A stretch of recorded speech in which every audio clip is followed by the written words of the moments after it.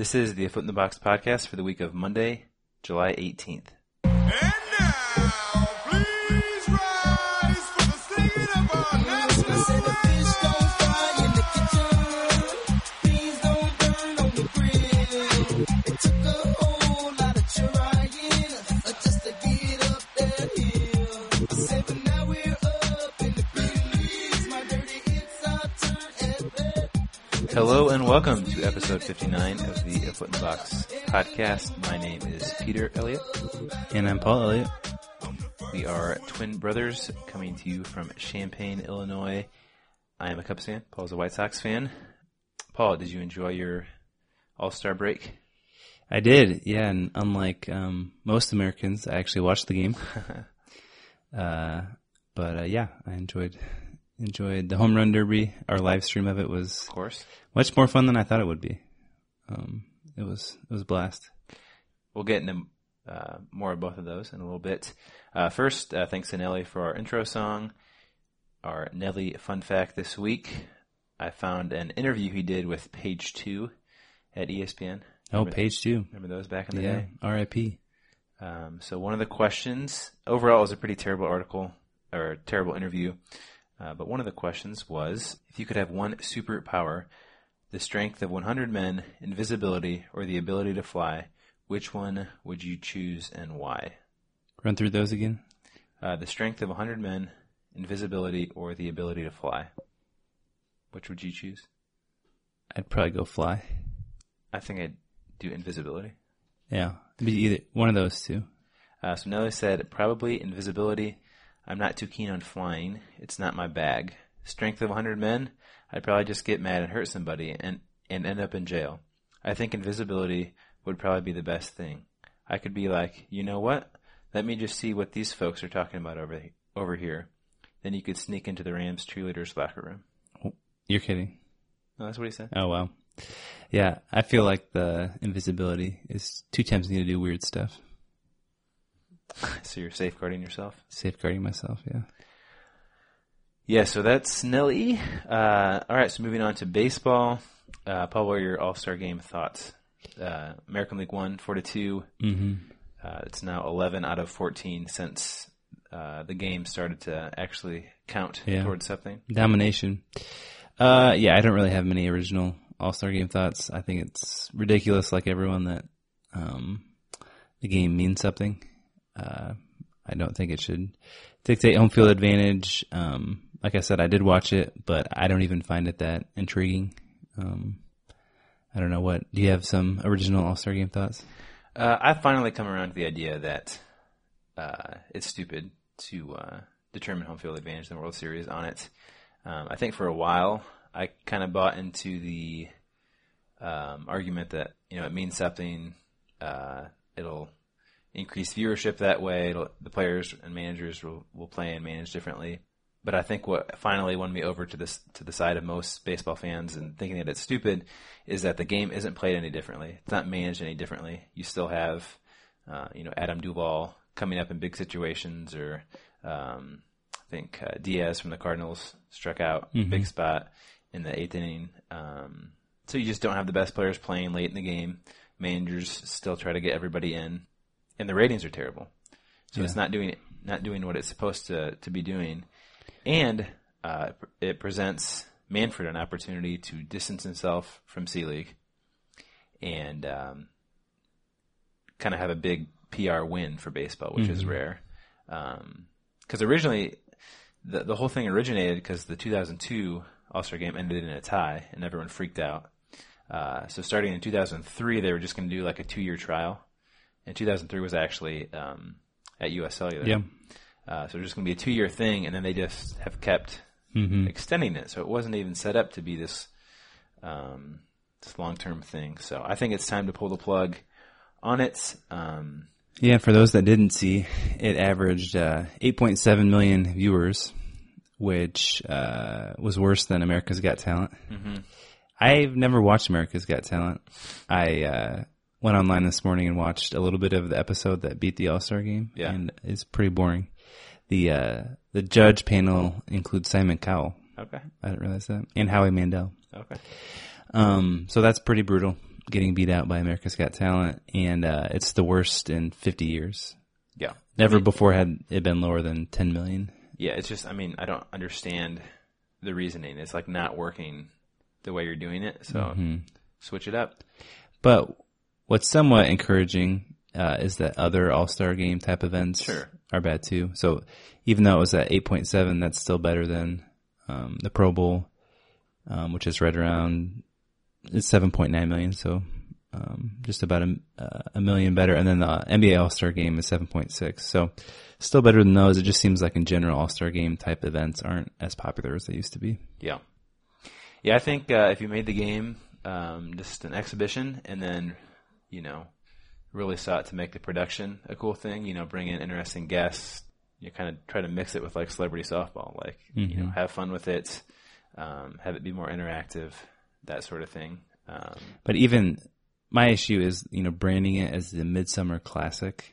If you go that route, I feel like we just need to admit that it is a fun, lighthearted exhibition type of moment. It's not this grand stage where Kevin Costner is giving this dramatic intro. It's just an exhibition game, and if you like baseball, you might tune in, and you might not if you have something going on. Like we don't need to freak out when ratings are bad if we treat it like that. Exactly. So everyone talks about how they hate the All-Star Game and they aren't going to watch, and then after the game happens, everyone freaks out because no one watched. Right. Yeah. It's a funny kind of narrative there, and I think it would be fun if you could get the best players to like just play baseball for fun against each other. I think that could be fun. It could be kind of a midsummer classic, but with contracts and injuries, and that's never going to happen again. It would be fun if you could convince them, no, it's just like playing against kids growing up, but it's never going to be that. Right. So you might as well just have fun with it. Mm-hmm. The Home Run Derby. Speaking of fun. That was fun to watch. Giancarlo Stanton beat Todd Frazier. Hit a lot of long home runs. Paul, I heard a lot of buzz over two different things from the Home Run Derby. First is that Chris Berman's terrible. Mm-hmm. I think it was his last year doing it. Is it really? I didn't see that. So. And he had a quote that got a lot of negative press time. He said, "In the year we lost Muhammad Ali, down goes Frazier." So that was the first thing, that people still don't like Berman. But the second thing, people are really buzzing about the Foot in the Box live stream. Yeah. We were on air for over 2.5 hours. Have 183 views on that YouTube video now. So appreciate everyone watching. And you can go back and watch it if you like. Well, I wanted to give people kind of a taste for what they missed, so I'm going to play a clip from that now. Oh, wow. All right, my trivia. And let's do a quick update. Looks like Adam Duvall is at 7 homers, about halfway through his round. Stanton has already advanced to the finals. And then Frazier still has to hit. Anyways, getting into home run trivia.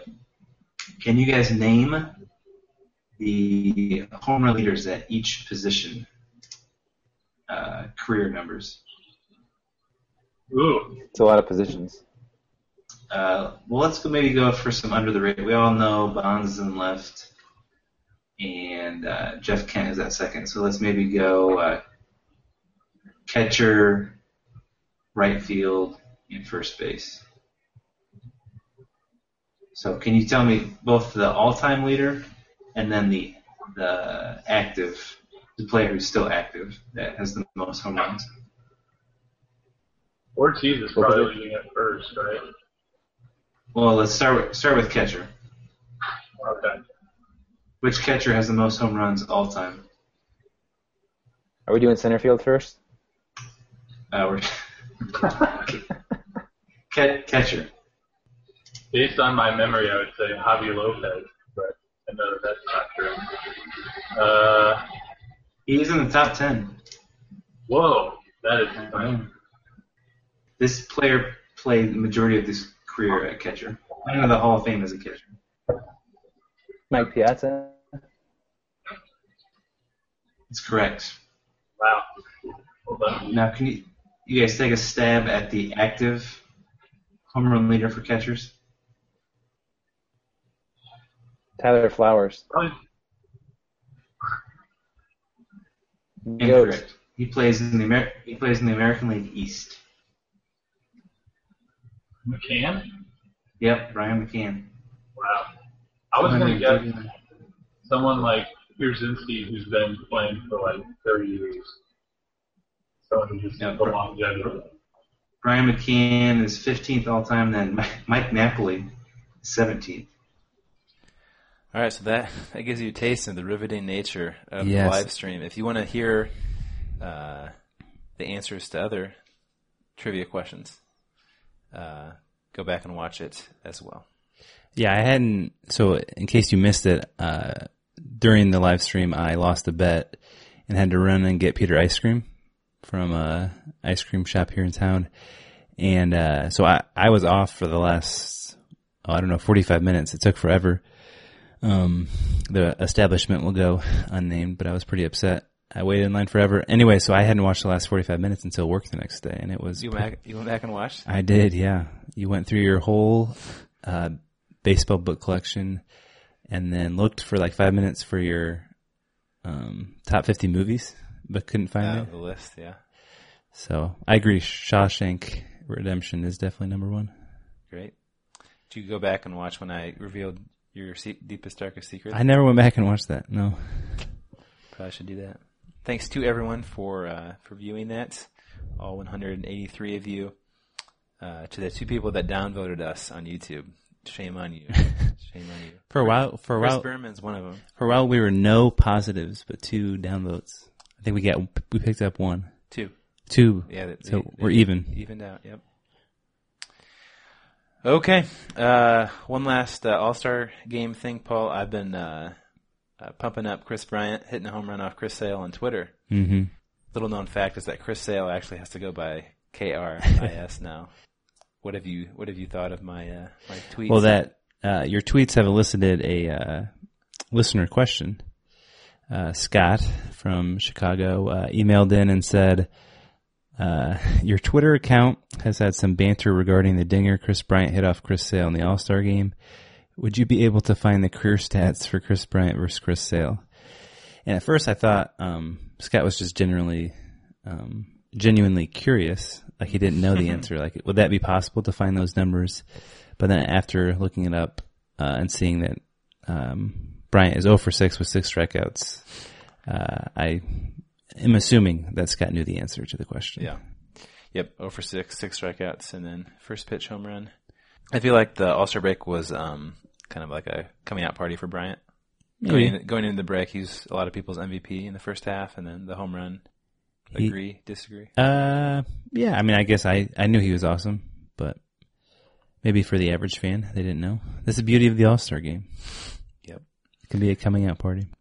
All right, some other things. No Matt Bush update this week because he didn't pitch. We're recording this actually on Saturday, day before we normally do, and he did not pitch in Friday's game against the Cubs at Wrigley. So we'll be back next week with that. Trade deadline action. Drew Pomeranz of the Padres got traded to the Red Sox for one of their better pitching prospects.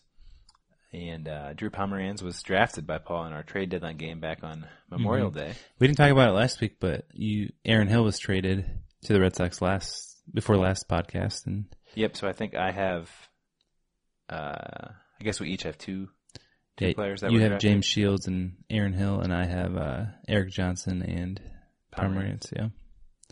Yeah, I didn't like the trade for the Red Sox, and it seemed like that was kind of the general sentiment. But All too desperate. Yeah, the guy they traded, Anderson Espinoza, was the 15th best prospect according to Baseball Prospectus and the 4th best pitcher. So that's just a lot to give up for a guy in Pomeranz who hasn't really established himself as a true like top end starter. He's had a good year this year, but he's never. Don't they get him for a couple of years now? They do, but he's never pitched, I think, more than 110 innings in a season.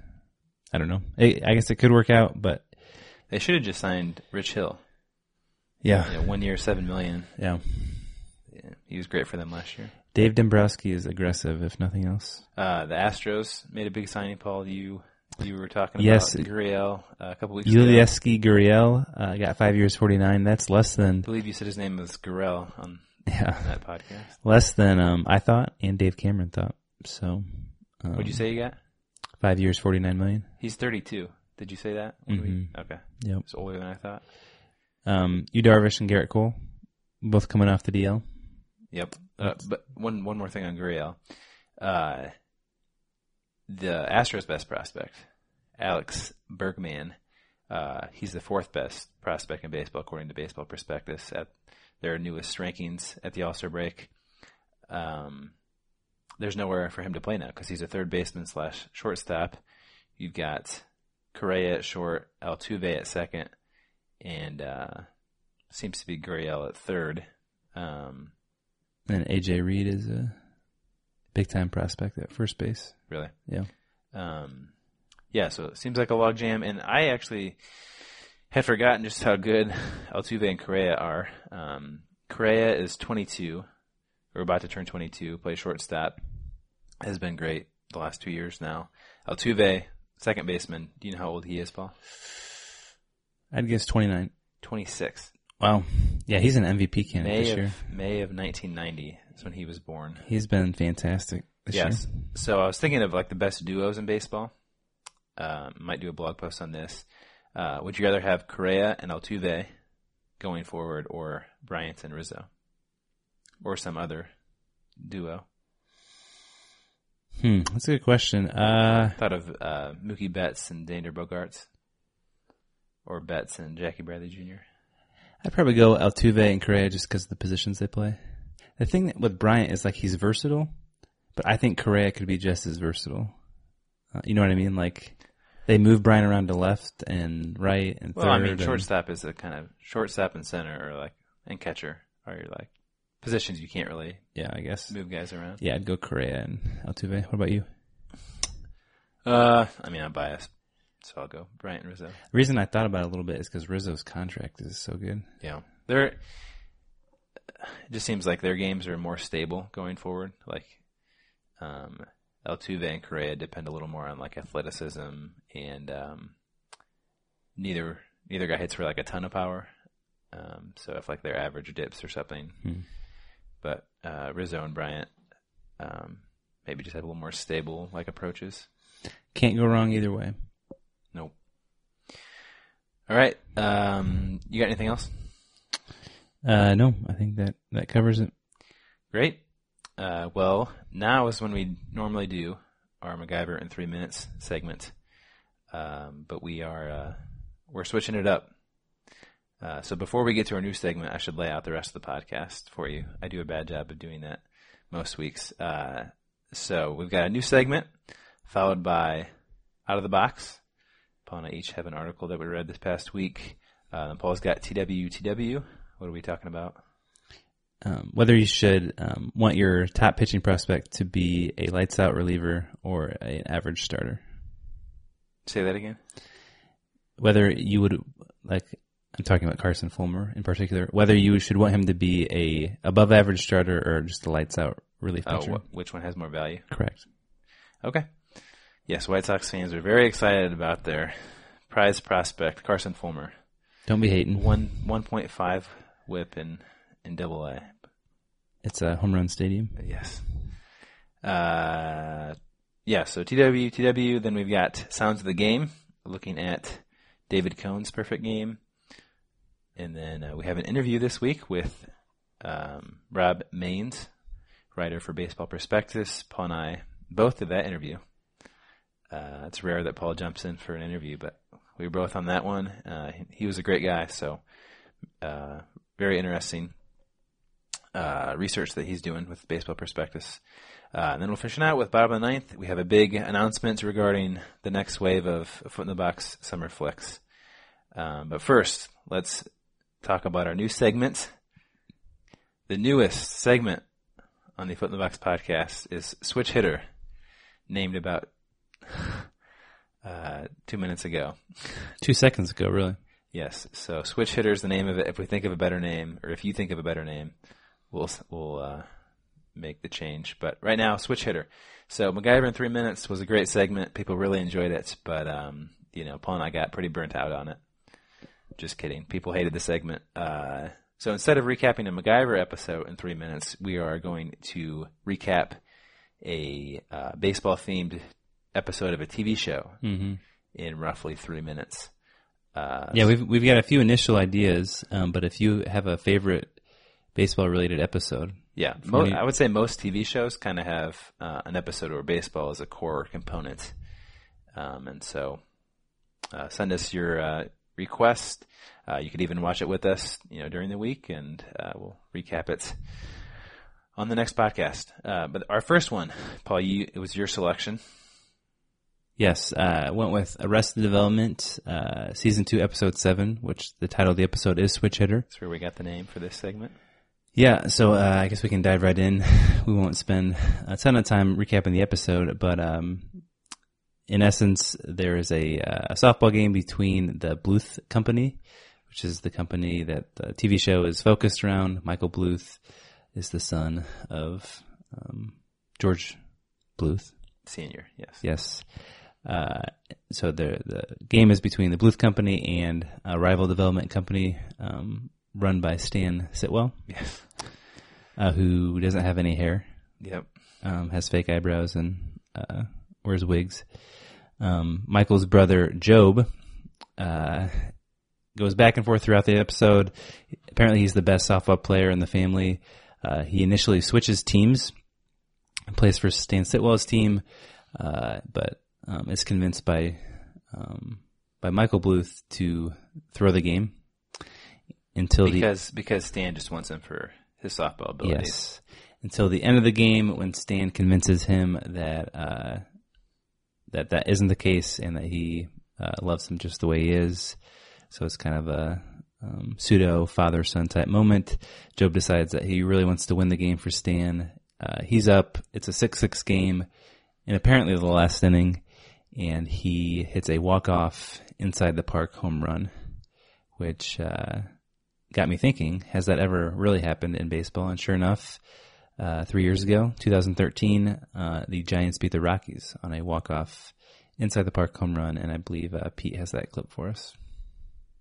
Pagan swings and it's a high drive to right field and deep. This one is hit really well. It is off the bottom of the wall in deep right center field. Crawford coming around third. He'll score. Pagan coming to third. And Flannery's going to send him. Here comes the relay. Pagan slides. He's safe. It's an inside the park home run.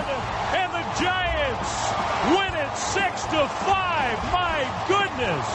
Pagan records Major League Baseball's first walk-off inside the park home run since Ray Sanchez did it for Tampa Bay back in 2004. Yeah, so that was Angel Pagan Inside the Parker 2013. And to end this segment, like every future Switch Hitter segment, we'll just end with a clip from the show. So this is George Sr. and his son Michael discussing Job playing for the rival Stan Sitwell softball team. Went to brag to his father. So apparently my ideas aren't so bad, and that comes from Sitwell himself. You let your ideas go to Sitwell? But no, I gave them to Job, who works there now. You let Job go to Sitwell? What did I tell you? I told you Not don't to let him go. I know, but my point is that I do all the work, Pop. Yeah, and he makes all the plays. Don't you understand? He was the best softball player in the league. Job was especially gifted at sacrificing his body for the play. Plays a second. Plays a second. Suck on that. Sit way up. Although at times even that wasn't enough. Your Tweety Bird dance just cost us a run, you moron. Why do you think Sitwell hired him? You can't do this. You're going to lose the game, and you're going to lose the company, and you can't do this. Come on, what are you saying? If I win the game, you're comfortable with me running the company? Yeah, that's what I'm saying. I'll win the game. And I'll show him that his little plan didn't work, all right? We can build houses, we can win games. That is what I want to hear. We can win games. Okay, that was Switch Hitter. Next up, we have Out of the Box. The article that I came across and I'd like to discuss this week is Cliff Corcoran's article from Sports Illustrated. He wrote an anti-All-Stars column. He does this every year, apparently.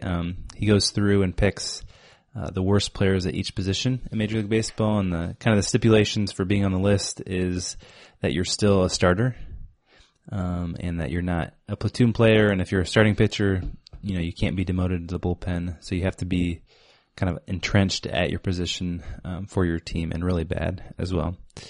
So I won't go through the whole list, but Pete, any guesses initially on guys that might make the list? Prince Fielder. Yep, he's the DH. Any other guesses? Let's see. Reds players, Braves players, Przinsky or Flowers. Catcher. No, you were right on with the Reds, though. Brandon Phillips made the list. Okay. The worst infielder that he highlights is Alexei Ramirez. He is at -2 WAR, according to Baseball Reference. That's the worst in baseball. Wow. He's been a bad hitter, but then he's also been a terrible fielder and a bad base runner. So he's the worst on this list at -2 WAR.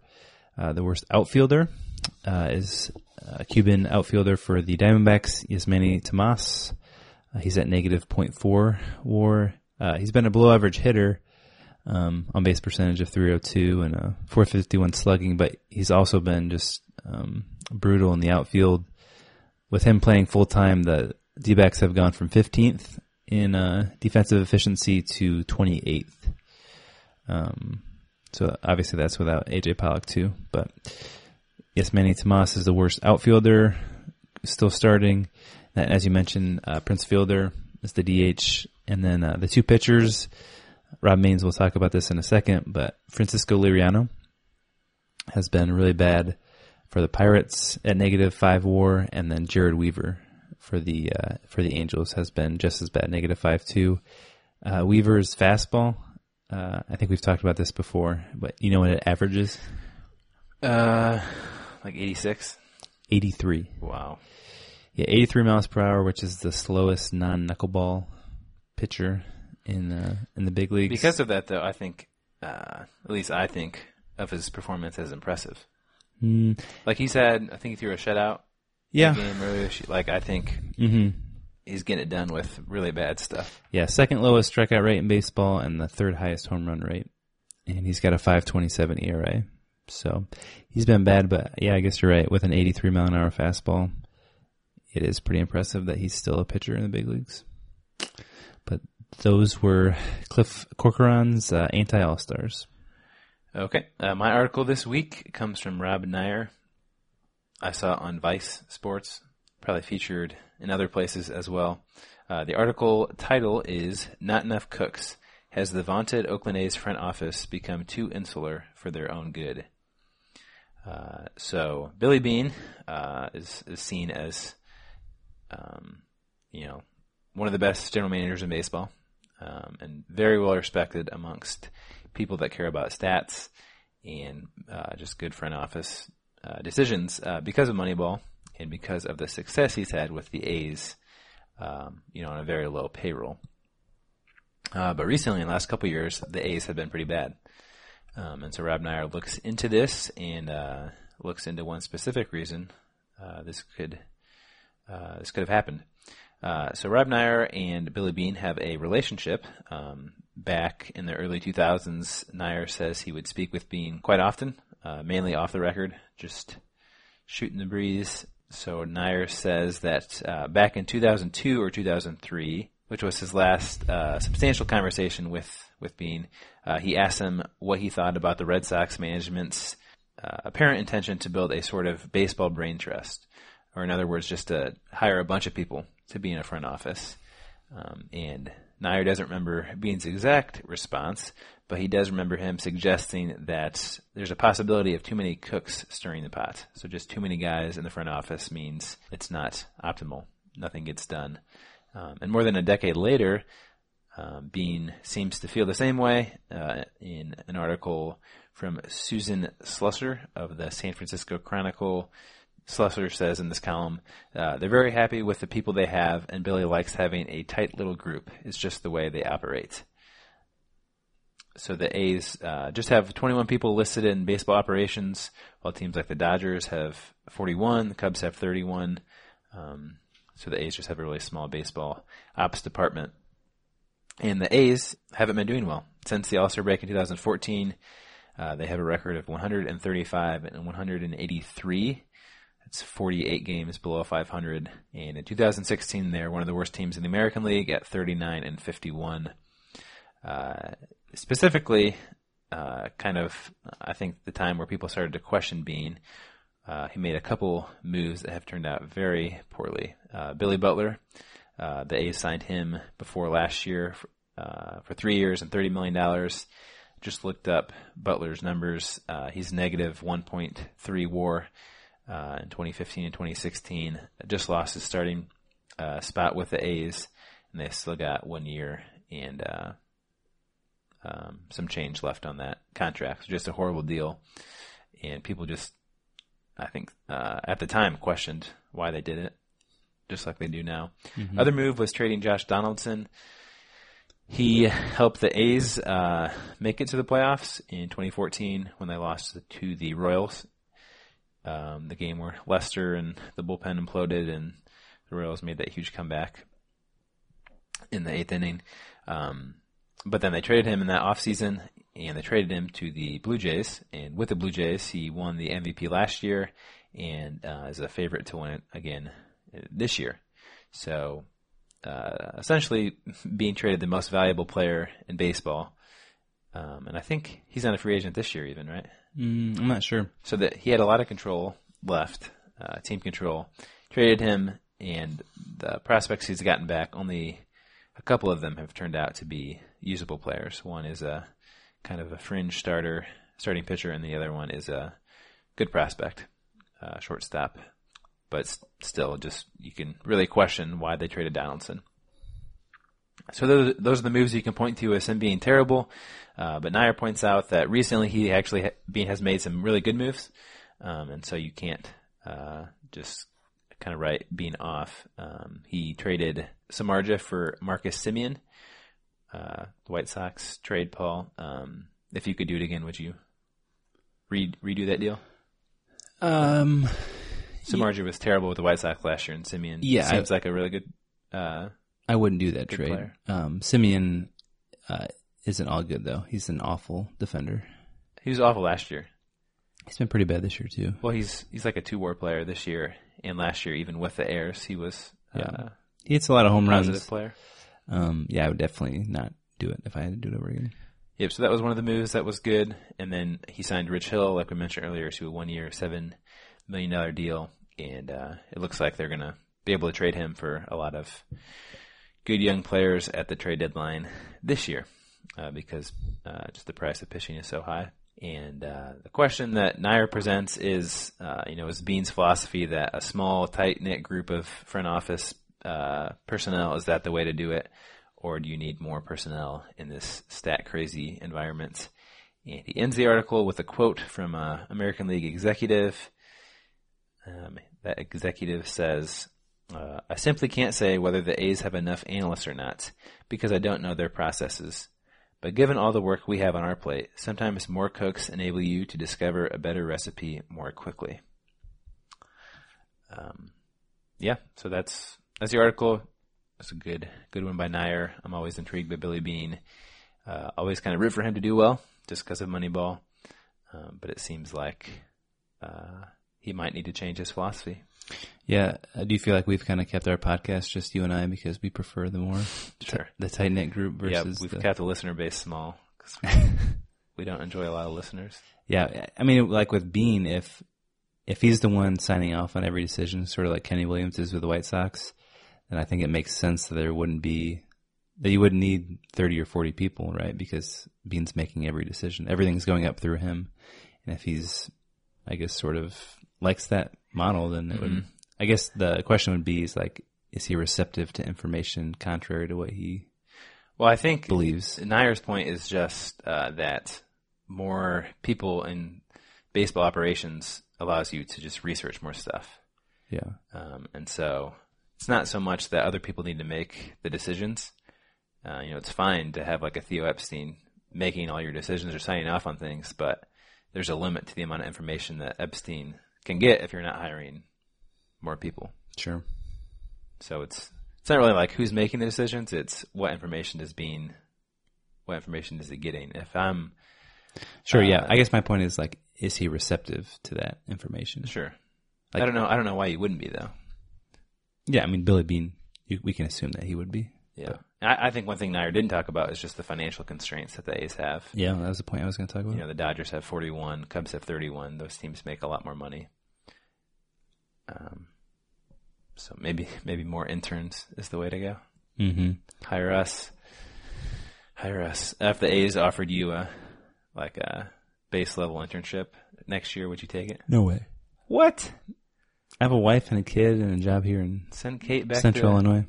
Send Kate back to teaching. A base level internship. Yes. So does that mean like $20,000? Minimum wage. Living in Oakland. Yeah, no thanks. You don't have to live in Oakland. I can live anywhere. I mean, you have to be there. I could for live work. in San Francisco. That's so much cheaper. Yep. Okay, that was out of the box. Next up, we have TWTW. When you can put some of those categories, you got your OBPS and all that and the VORPs, when they put in TWTW and then interface those numbers with TWTW under that category, then you might have something cooking. What And TW is, yeah, what is that? that's the will to win. All right, as I mentioned in our intro for my TWTW segment this week, I wanted to talk about the decision of whether you convert your prize pitching prospect into a top-end reliever or a above-average starter. And I thought of this because the White Sox just called up Carson Fulmer, who was a starter in college. Peter and I actually saw him a little over a year ago pitch here in Champaign. Yep. Pitched against Illinois in the Super Regionals. So he was drafted as a starter, but as he's progressed in the minors for the last year, more and more people have been convinced that he's really a reliever. He could be a top-end reliever as opposed to an average starter. And I'll read Tom Fornelli, who's a White Sox writer. He writes this yesterday, actually. So it's not even that I don't think he could be a starter as much as I'm of the opinion that he could be a very good, possibly even elite reliever, whereas I think he'd be a back end of the rotation starter. Both have their uses, obviously, but with bullpens becoming more and more important, I'm of a mind where I'd rather have the possibly elite reliever than the mediocre starter. So I wanted to kind of dig into that and actually, see if the math checked out, whether choosing to have a dominant guy out of the pen over a mediocre fourth starter makes sense. And there's obviously a bunch of different ways you can look at this and look at the value that each brings to the table. But I wanted to focus on the money component just for the sake of time on our podcast. So for the next 3 or 4 seasons, Carson Fulmer will make right around $500,000 as the league minimum. The White Sox will obviously have control of him for that time span. And so for them, a team fairly handicapped by money, they rank, I think, 20th before this season in payroll. Where would he have the most value? And so the way I looked at this is the average salary for the top 20 relief pitchers this year, and the way I looked at this was looking at the top 20 relief pitchers and their average salary, and then the average salary for a fourth starter. So Pete, do you have any guesses for what? And I looked at Fangraphs WAR for the first half of the season to determine the top 20 and then the fourth starters. Very confused as to what you're doing here. So I guess the way to simplify it would be, what is the average salary for the top 20 pitchers in relief pitcher WAR so far this year? But shouldn't you just be looking at where he's most valuable, where he's going to give you the most wins? I guess why are you looking at it from a salary perspective? Because if as a starting pitcher, David Price just got a massive contract. Yeah. And so if there's a ton of money, if it requires you to spend a ton of money for a really good pitcher, and you can get a Carson Fulmer for $500,000 to be, a 3 or 4 starter, does that make sense? Oh, gotcha. So what am I guessing? The average salary for the top 20 relief pitchers so far this year. $5 million. $3.6 million. And then the average salary for a fourth starter. $9 million. It's actually much lower than I thought. It's 4.03 million. You looked at all 30 fourth starters? No, I took Fangraphs WAR, and this is fairly arbitrary, but it took pitchers 91 through 120 on that list. So I just wanted to get... This is by far the best TW. I just wanted to get ballpark numbers. And then, if you look at that top 20 list of elite relief pitchers, led by a guy like Dylan Betances, who's like Fulmer making league minimum, he's actually so far this year has 2.2 WAR, as opposed to a fourth starter like an R.A. Dickey, who's at 0.7. So I think I went into this thinking... but the fourth starter, is Kyle Hendricks the Cubs' fourth starter? Your goal isn't to get fourth starter quality. Your goal is to get 5 of the best pitchers. Yeah, just the reality of it though is that isn't true for most teams. It is pretty well spread out in terms. Every team has a fourth and a fifth starter who obviously aren't as good as 1 through 2 or 1 through 3. Anyways. I just I went into it thinking I really want Fulmer to be a starter. I think that's where he has the most value for the White Sox. Come to find out that actually a top-end relief pitcher, you could make the argument that they earn about as much as a fourth starter, and they contribute more value to the team. So I think you can make an argument either way, I guess, is where I've landed. But you're going to have to sign, if Fulmer's not your fourth starter, you're going to have to sign someone. And if you want that pitcher to be good, he's going to cost way more than that. The alternative isn't, let's give a young guy in the system a chance because the White Sox don't have any other right, but pitchers. Then vice versa. If he's a fourth starter, then you would have to sign a relief pitcher. I think the price of a relief pitcher is way less than the price of a... that was the whole point of the exercise, is that it's actually a pretty comparable price for a top-end relief pitcher. But you're not on the market.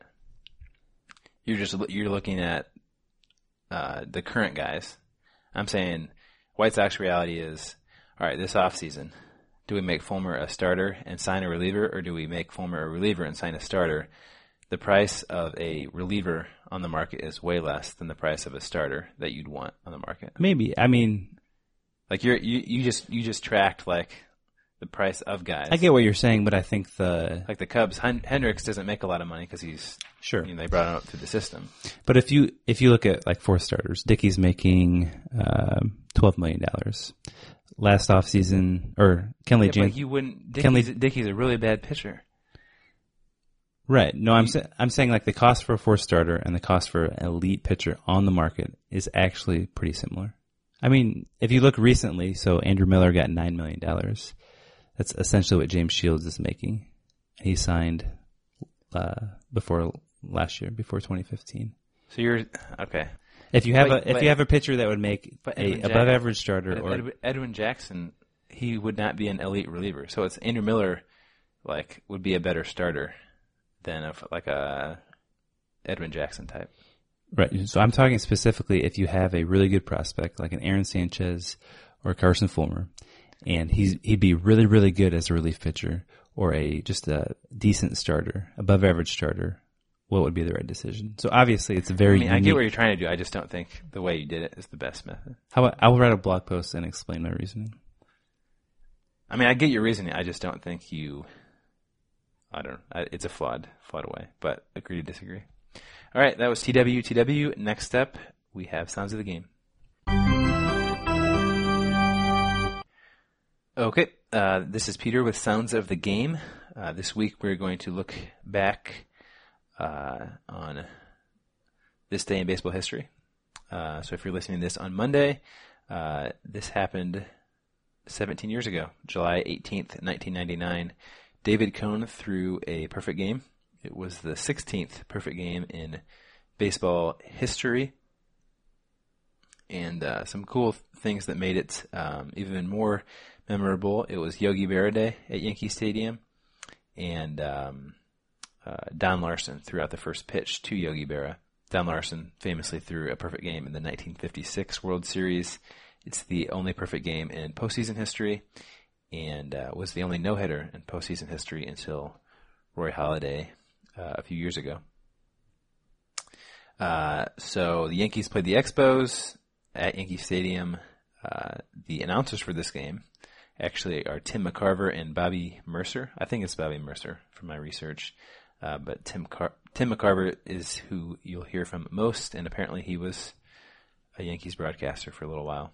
But here is the last out of David Cohn's perfect game. Orlando Cabrera. 0 for 2 this afternoon. No kidding.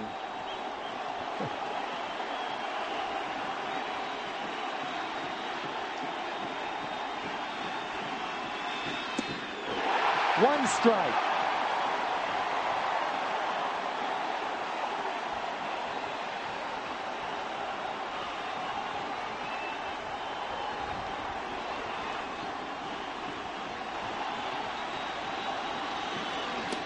Outside, ball 1, 1-1.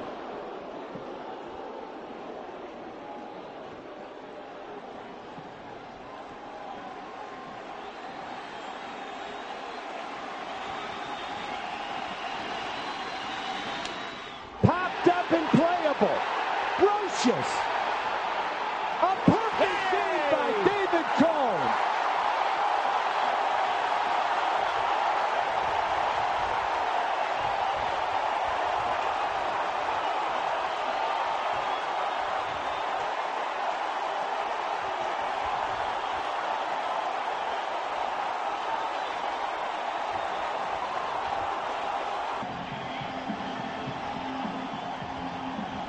There is nobody loved more on this Yankee ball club, despite the perfect game, than David Cohn. He is the spokesperson for this ball club. Brian Cashman, the general manager, looking on. They respect him. They love him.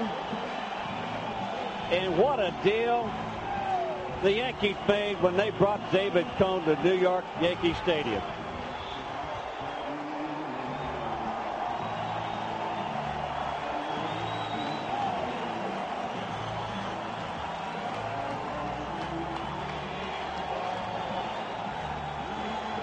Here at Yankee Stadium on Yogi Berra Day.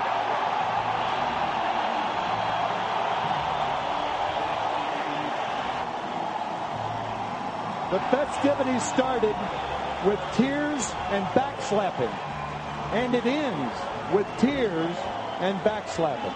And Tim, this game was started today with the first pitch being thrown by Don Larson to Yogi Berra to commemorate 1956 when Larson pitched the only perfect game in postseason history, and it was started today by that pitch. You got to have a special feeling for Joe Girardi, and I know you guys feel as much a part of that. You were involved in calling a couple of no-hitters of your own, not perfect games, but a couple of no-hitters. So you got to imagine what Joe Girardi's going through now, the jubilation. But you know what? I can't imagine that. After retiring the first 26 men, Orlando Cabrera pops out, and Don Larson, the first to ever pitch a perfect game at Yankee Stadium, watches the last guy who pitched a perfect game at Yankee Stadium. Tim giving the cold shoulder to Bobby Mercer. Doesn't even really explain why. Can't imagine what it's like, even though he's thrown or caught other no-hitters. Paul, that was the 16th in baseball history at that point. There's 23 right now. Can you name the 7 that have happened since David Cohn in 1999? Man, Phil Umber. Yes, 2012. The first of 3 in 2012. Was Heston's last year a no-hitter or perfect game? There's not been any since 2012. Perfect games in 12. Man, I don't know. Any hints? You can't name any of the other 7?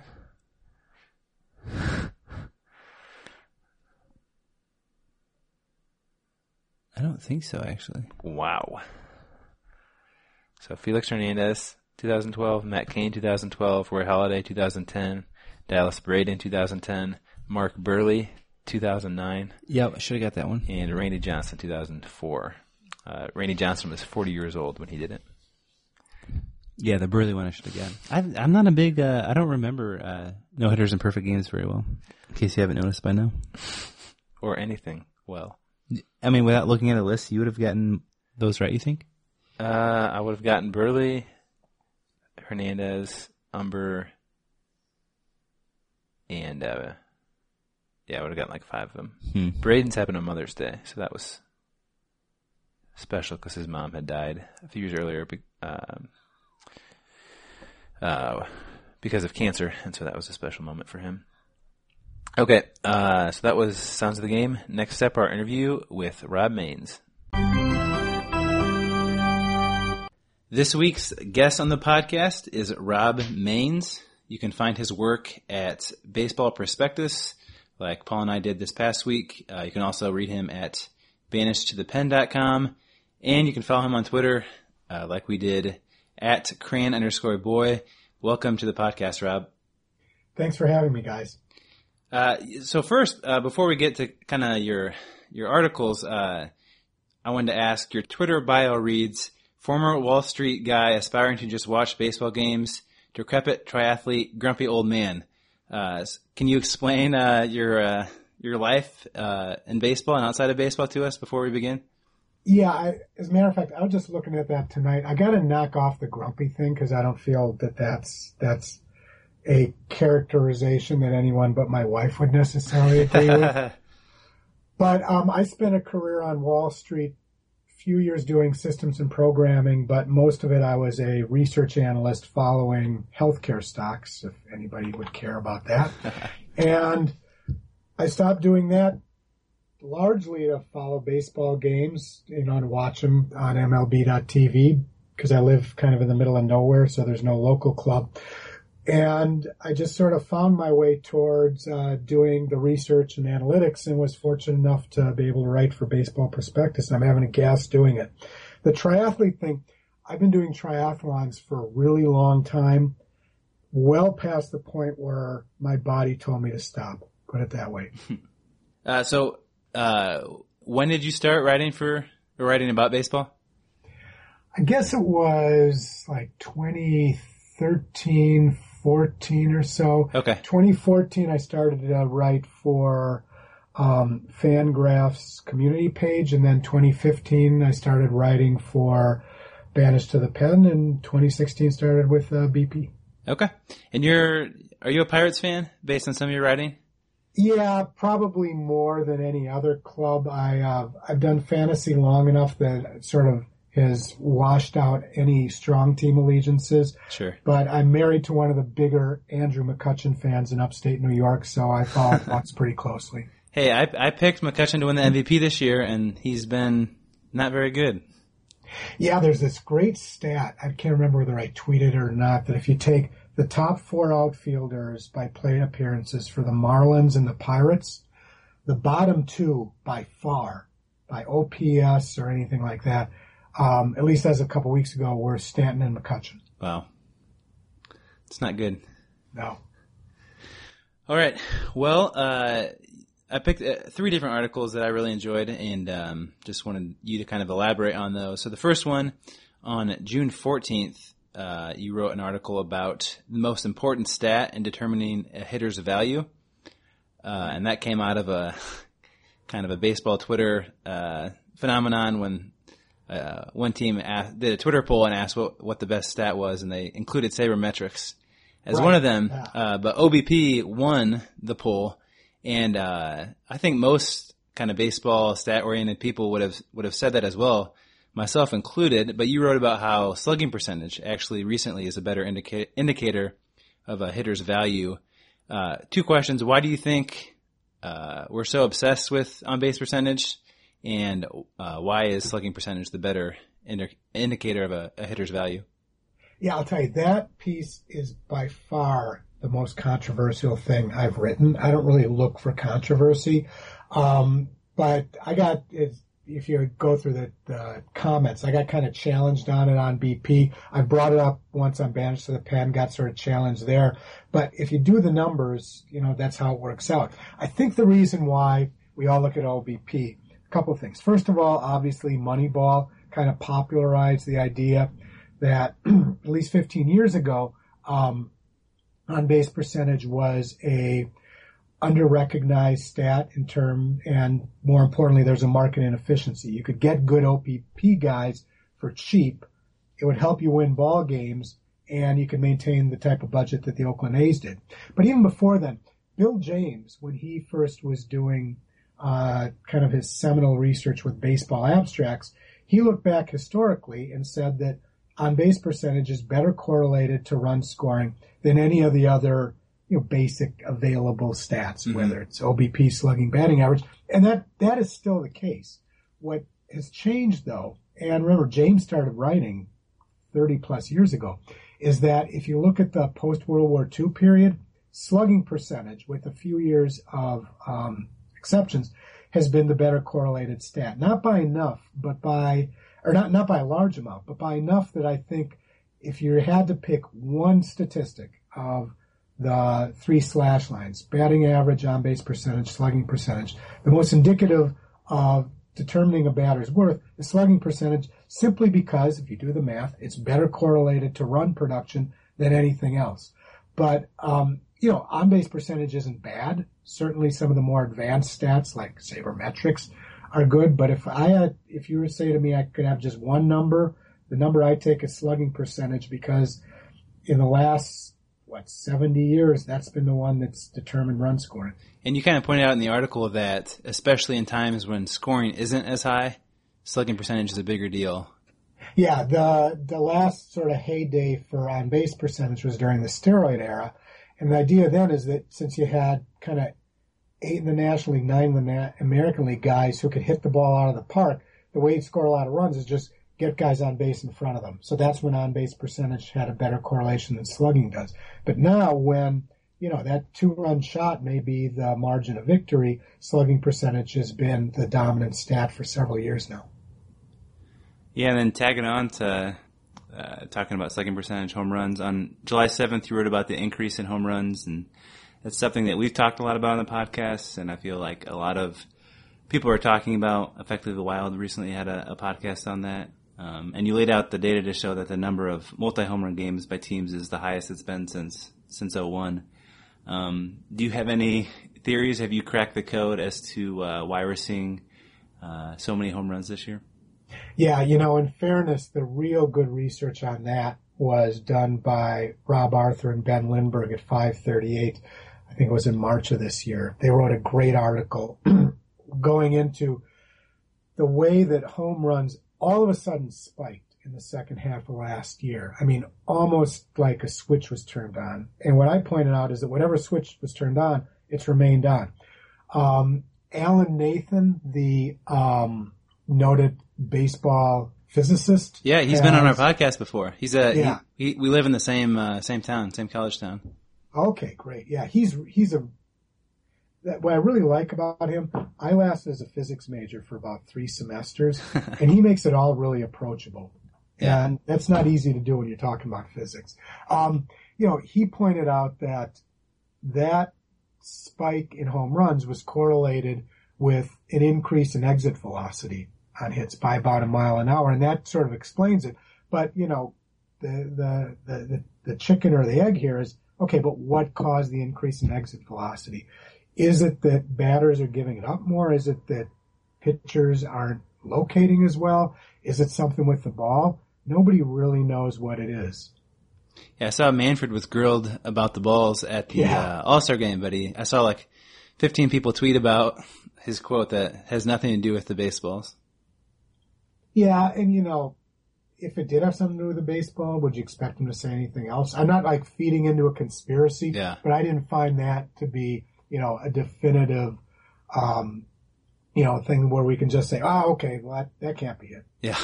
I agree. It's so weird that it was like one specific kind of moment where it all switched. Yeah. I think that's like the biggest thing that feeds into the narrative that, something happened outside of just hitters hitting the ball harder.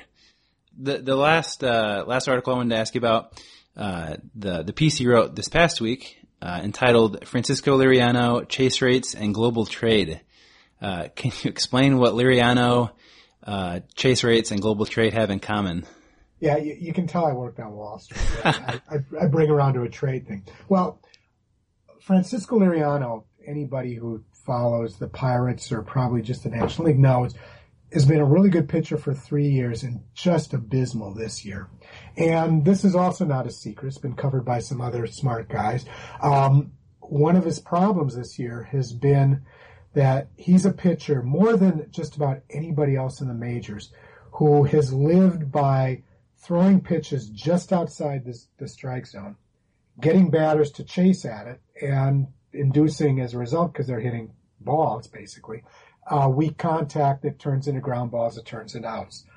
And the biggest difference in Liriano this year versus previous years is that guys aren't swinging at his pitches outside the strike zone. They're swinging about 5% fewer pitches outside the zone, which means that balls where he might have gotten a strike or might have gotten weak contact, he now all of a sudden has a ball. His walk rate spiked, his strikeout rate's gone down, and he's been forced to hit and throw to the zone, and so he's gotten tattooed. And what I found was that it's not just Liriano. League-wide, there's a trend of batters are swinging at fewer pitches outside of the strike zone. And as a result, they're having more success, but it's particularly hurting pitchers like Liriano who have lived by getting pitchers to chase outside the zone. Dallas Keuchel's another one, and, Keuchel's had an awful year. And there's several other guys in that top 5 of guys who with the lowest percentage of pitches in the strike zone. They were successful pitchers in 2015, and they're getting hammered in 2016. So what I decided to do is said, well, gee, what kind of hitters get benefit from this? Is it guys who get pitched outside the zone a lot? Is it guys who used to swing at a lot of pitches outside the strike zone and now they don't? And what I found is that there's not a simple answer like there is for pitchers. Certain types of pitchers are getting really hurt by the trend towards fewer swings on pitches outside the strike zone, but there aren't any types of hitters you can point to and say, yeah, that's the type of guy who does better. And the example I pointed to in the article is that there's no hitter in baseball this year who has cut down his rate of swings on pitches outside the strike zone more than Todd Frazier. And he's having a worse year offensively in 2016 than he did in 2015. So my analogy was that proponents of global trade will tell you that one of the reasons why trade tends to be unpopular is that it's a system where the benefits are diffuse and the costs are concentrated, which is to say, if you close down a clothing factory somewhere and you put 300 people who are making $50,000 a year out of work, that means that the economy is down $15 million. But if as a result of that, everybody in the country pays 50 cents less a year for clothes on average, some people more, a lot of people won't even know the difference, but that's a benefit of $150 million. So it's 10 times the benefit as the cost, but the thing is, the benefit's diffuse. Nobody really notices it a lot. While the 300 people lost their jobs, they're going to vote against trade going forward. And I said, this is kind of the analogy of what we're seeing in baseball with this thing of swinging outside the strike zone. The benefits are diffuse. There aren't hitters that you can say, hey, here's a guy who stopped swinging pitches outside the strike zone, therefore he's doing a lot better. Everybody's doing, on average, a little bit better. Some are doing a lot better, some there's no difference. But the pitchers, absolutely. The guys who live by pitching outside the zone are really feeling the pain this year. And so that was my kind of strained analogy I came up with. No, it's a great analogy. And my next question might seem a little odd, but I'm just curious, you seem to have you seem to write about such a wide range of sort of baseball topics in terms of the statistical side of things. What's sort of the your process for coming up with ideas? Is it you're watching a Pirates game or a game and you come up with an idea, you read someone else's work and think, man, I've never really looked into that before. What's sort of your process for looking into the different topics you write about? That's a great question because I find that to be the most challenging part of this. I mean, it's sometimes you get an idea and you look something up and you find out there's nothing there, and that's kind of a bummer. But what I fear is just not coming up with ideas. And you're absolutely right. Especially if you watch television broadcasts, almost every broadcast, announcer's going to say something that just kind of sets off a bell. You say, oh, come on, is that really true? Like I was watching a game, I wrote about this. Cliff Floyd talked about, what do you call it, like the lost art of the 2-out RBI. And so I looked it up, and here's a shock. There's as many 2-out RBIs as there ever were. There's nothing like that. So having to watch Hawk Harrelson for 81 games out of the year, I know exactly what you're talking about. Oh my gosh, yeah, that's a gift that keeps on giving. So, you always get sort of cheap stuff from that. But if you read, I mean, one of the things that amazes me about following baseball now is there's so much good writing on the internet. Yep. Whether it's at my site, Baseball Prospectus, or my colleagues at Banish to the Pen, or Fangraphs, or Beyond the Box Score. I mean, there's just tons of real good research being done. And if you read some of that, you find something interesting, like the Liriano idea. I follow the Pirates. I read a good article by August Fagerstrom at Fangraphs talking just about Liriano, and I said, that's interesting. I wonder if that applies to other pitchers as well. And that was kind of a lucky shot I took, that it worked out. And I just, there's a lot of things out there that kind of beg the question of, I wonder if there's more there. Sam Miller wrote a really interesting piece a while ago about how he thought that the standard for qualifying for the ERA, which is 1 inning pitched per team game, so it's basically 162 innings a year, needs to get relaxed because there are fewer and fewer pitchers who pitch that many innings. So I started to do some work into looking at why that is and whether it's because pitchers aren't going as frequently, or when they're going, they're pitching fewer innings, or guys tend to get pulled earlier. There's just a lot of things out there that not only is there, there's the sources to get the ideas from, but there's all the data sources like Baseball Reference, Fangraphs, and Baseball Prospectus you can draw the conclusions from. Last question. I just noticed that you do a pretty good job of dialoguing with commenters on your articles, especially at BP. You mentioned the Alan Nathan comment, and then some other maybe less nice commenters on other articles. Do you feel like that's an important part of writing about baseball, and especially in kind of a stat-driven sort of way that you write about baseball? Is it important to connect with readers that way? Absolutely. Look, this isn't like the comment section in your local paper where you've got like every Yahoo just calling you names and stuff. At these sites, this is such a pleasure because my wife gets involved in stuff where there's nasty comments.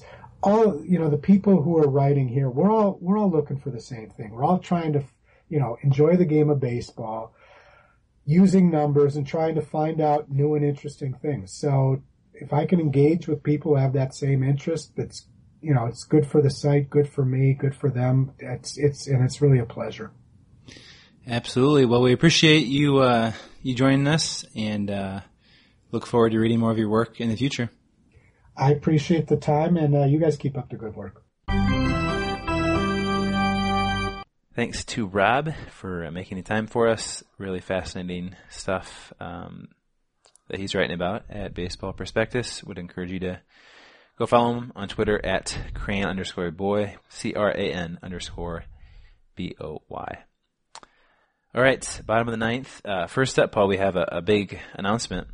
The second edition of A Foot in the Box Summer Flicks. So last year we did this promotion around the same time in early August, late July, early August. Last year's theme was fun, bad baseball movies. And we ended up watching Little Big League and Eddie's $1 Million Cook-Off for the two winners. This year, the theme is baseball movies from the 1990s, and we had actually announced the candidates, the selections, on the live stream, so you can go back and watch that if you're curious with our friend David. So this year's movie selections that you can choose from, and if we select you, randomly select you, we'll probably do that in a couple weeks on the podcast, pick the winners. But if we select you, we'll send you a copy of this movie, either in the mail or electronically, and then we'll watch it together and tweet about it. So this year's movies are Angels in the Outfield, Rookie of the Year, A League of Their Own, Sandlot, The Scout, Mr. Baseball, For Love of the Game, Basketball, Soul of the Game, and Cobb. All those movies were from the 1990s. So we'll tweet out the link for you to enter, instructions for how to enter later this week. It'll be on our website, footinthebox.com. But essentially you'll just tweet us or email us or comments on the website with your selection, and then we'll put all those in a hat and choose a couple people randomly. So yeah, excited for that. Mm-hmm. Any movie in particular you're hoping someone picks? That's a good question. Angel in the Outfield is a favorite of mine. I think Sandlot would be a fun one. I've seen it before, but not for a while. Basketball is kind of a fun one. A little racy for a podcast. I've never seen The Scout, Mr. Baseball, or Basketball. Have you seen Cobb? Yeah, that either. It was a pretty diverse group. Yep, I hope that you participate. All right, Paul, you're up with Say My Name. All right, real quickly here, our name is Joe Rabbit this week. Joe Patrick Rabbit. He was born in 1900, and he was a left fielder for the Indians. Played in 2 games, 3 plate appearances, 1 hit. So kind of a Moonlight Graham-ish story. That was in the 1922 season. That would be the only season he played in the big leagues. He did have 250 steals in 12 minor league seasons. So the name kind of caught on because he was so fast. So it's a nickname? No, it's a real last name. Okay. But it just fit him well. Quick like a rabbit. Later in his career, he was convicted of assaulting his team's business manager underneath the stands during a game. That was in Single A. So I came across that during my research. So that's Joe Rabbit for you. 2 games, a lot of steals, and assaulted his team's business manager, which I assume is like the general manager maybe? Yeah, I don't know. Didn't know how it worked. Or maybe like in the 20s. The travel secretary or something. But. Yep. Okay, my Yahoo answer of the week. The question comes from Yahoo user The A's Fan. And his question is, what is the best baseball movie? Thought it was appropriate to do this question the week that we announce our summer flicks. No question here, in my opinion. So the A's Fan says, and this is the top answer as voted on by other Yahoo users, not many people know about this one, but it is my all-time favorite. It's called Little Big League. You have to watch it. You have to watch it funny and just an all-around great movie. Field of Dreams is also a good movie, but Little Big League is so much better. Little Big League is about a 12-year-old boy whose grandpa owns the Twins. His grandpa dies, and he gives the boy the Twins. He fires the manager, and he hires himself as the new manager. Nobody on the team really liked the idea at first, but then the team starts playing really good. I won't spoil the ending for you in case you wanted to watch it, but I highly suggest you do so. Highly is all caps there. Paul, I'm guessing you disagree with this I think Field of Dreams is by far the best baseball movie. I could see maybe The Natural if you really like Robert Redford. It's really hard. Like with any genre of movies, like the serious ones, you're going to think are better, from a film perspective. I suppose. But I think I enjoy like Little Big League, Rookie of the Year, Angel in the Outfield, those sorts of movies. Just as much, only it's like a different mood. Maybe, yeah. Yeah, you're right. I mean, the more serious ones are more memorable. It's kind of a common narrative now that Field of Dreams doesn't hold up.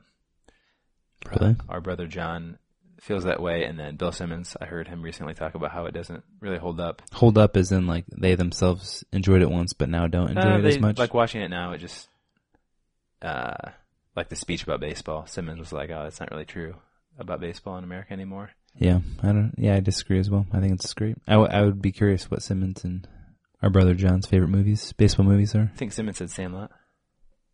I think it was on Katie Nolan's show, Garbage Time. Okay, lastly is Pick Your Team. I had a very strong lead on Paul going into the All-Star break. My record so far this year is 57-31. Paul is 52-39. Our teams from this past week, the Phillies and the Braves, have only played one game, so we won't update it right now. But we'll give you the update next week. Paul, who's your team for this following week? I'm going the Twins. They've won 7 out of 10, and I think they'll have a little bump heading into the second half. Okay, I got the Blue Jays because they play bad teams. Okay, well that does it for this week's podcast. Next week, we're actually off for vacation. It's the 1 week during the baseball season that we take off. We'll be in South Haven, Michigan, but we'll have a lot of written stuff on our website, or hope to. So make sure to follow us on Twitter at A Foot in the Box, and then check out our website, afootinthebox.com. Can read all about the trade deadline and some other fun stuff that we'll write about. You can subscribe to our podcast on iTunes. Make sure to leave us a review there. It really helps get the word out to more people. And send us an email, like Scott did this past week, at afootinthebox@gmail.com. afootinthebox@gmail.com. I think that does it. Paul, do you have anything else before we take a 2-week break? Nope. Pete, enjoy your week off. Listeners, there are plenty of other baseball podcasting options. Effectively Wild being my favorite that you can listen to while we're out. And just a reminder to keep a foot in the box. We'll talk to you in a couple weeks.